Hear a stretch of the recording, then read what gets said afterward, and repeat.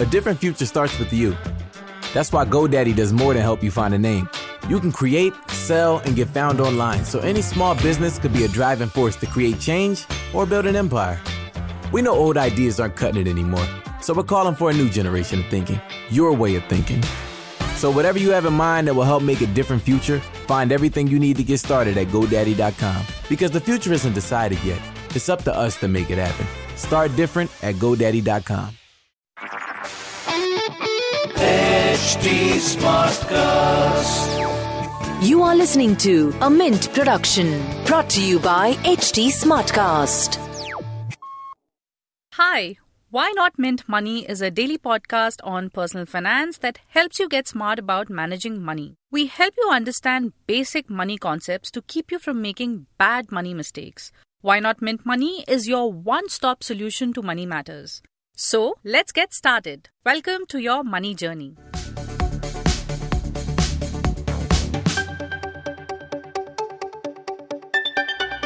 If you are a salaried person, you would be contributing part of your salary towards EPF every month. Many of you would be thinking that as you are investing monthly in EPF, which is your retirement savings fund, you don't need to worry about your retirement corpus. But you may be mistaken, as the same may not be enough for your sunset years. Hi, I'm Renu Yadav from Mint's personal finance team, and today I'm going to talk about why just sticking to EPF for retirement savings may not be the right thing to do.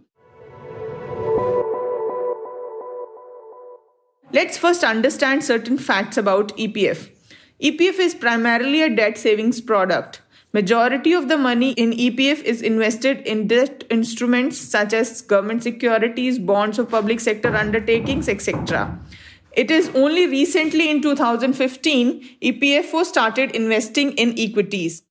The initial limit allowed was 5% of the incremental corpus. It was increased to 15% in 2017. EPFO invests in exchange-traded funds, including central public sector enterprises and Bharat 22 ETF. Apart from limited exposure to equities, there is also a cap on how much you can invest in EPF. An employee can contribute 12% of its monthly salary towards EPF. A matching contribution is made by the employer. You can contribute higher amount through voluntary provident fund, but not all employers give that option. Also, in case of employee's salary is above rupees 15,000, it is not mandatory for the employer to contribute 12% of the actual salary. It can limit the contribution to 12% of 15,000, that is rupees 1,800. Therefore, irrespective of employee's salary level, the employer's contribution may be limited to a lower level. Also, the rate of interest on EPF is administered by the apex decision-making body, that is Central Board of Trustees. They decide the rate depending on the surplus they have from the previous years as well as the income generated during the financial year. The interest rate is then sent to the Finance Ministry for approval. Central Board of Trustees comprises representatives of employers, employees and the government.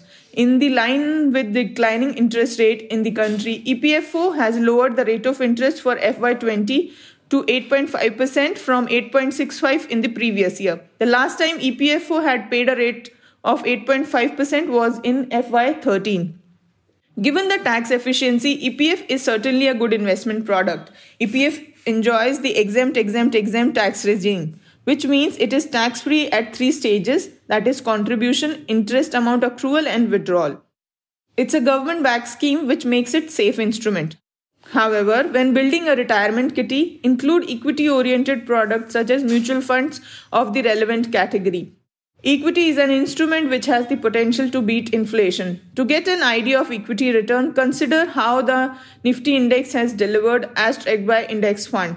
For instance, Franklin Index NSE Nifty fund has delivered a return of 13% over the past 20 years. However, how much equity exposure you should have will depend on your risk appetite. You can consult a planner or advisor in case you are not able to decide that on your own.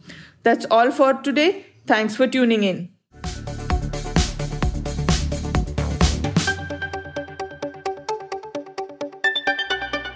Thanks for listening in. We're also available on livemint.com, and if you're old school, then do pick up a copy of Mint for some insightful coverage.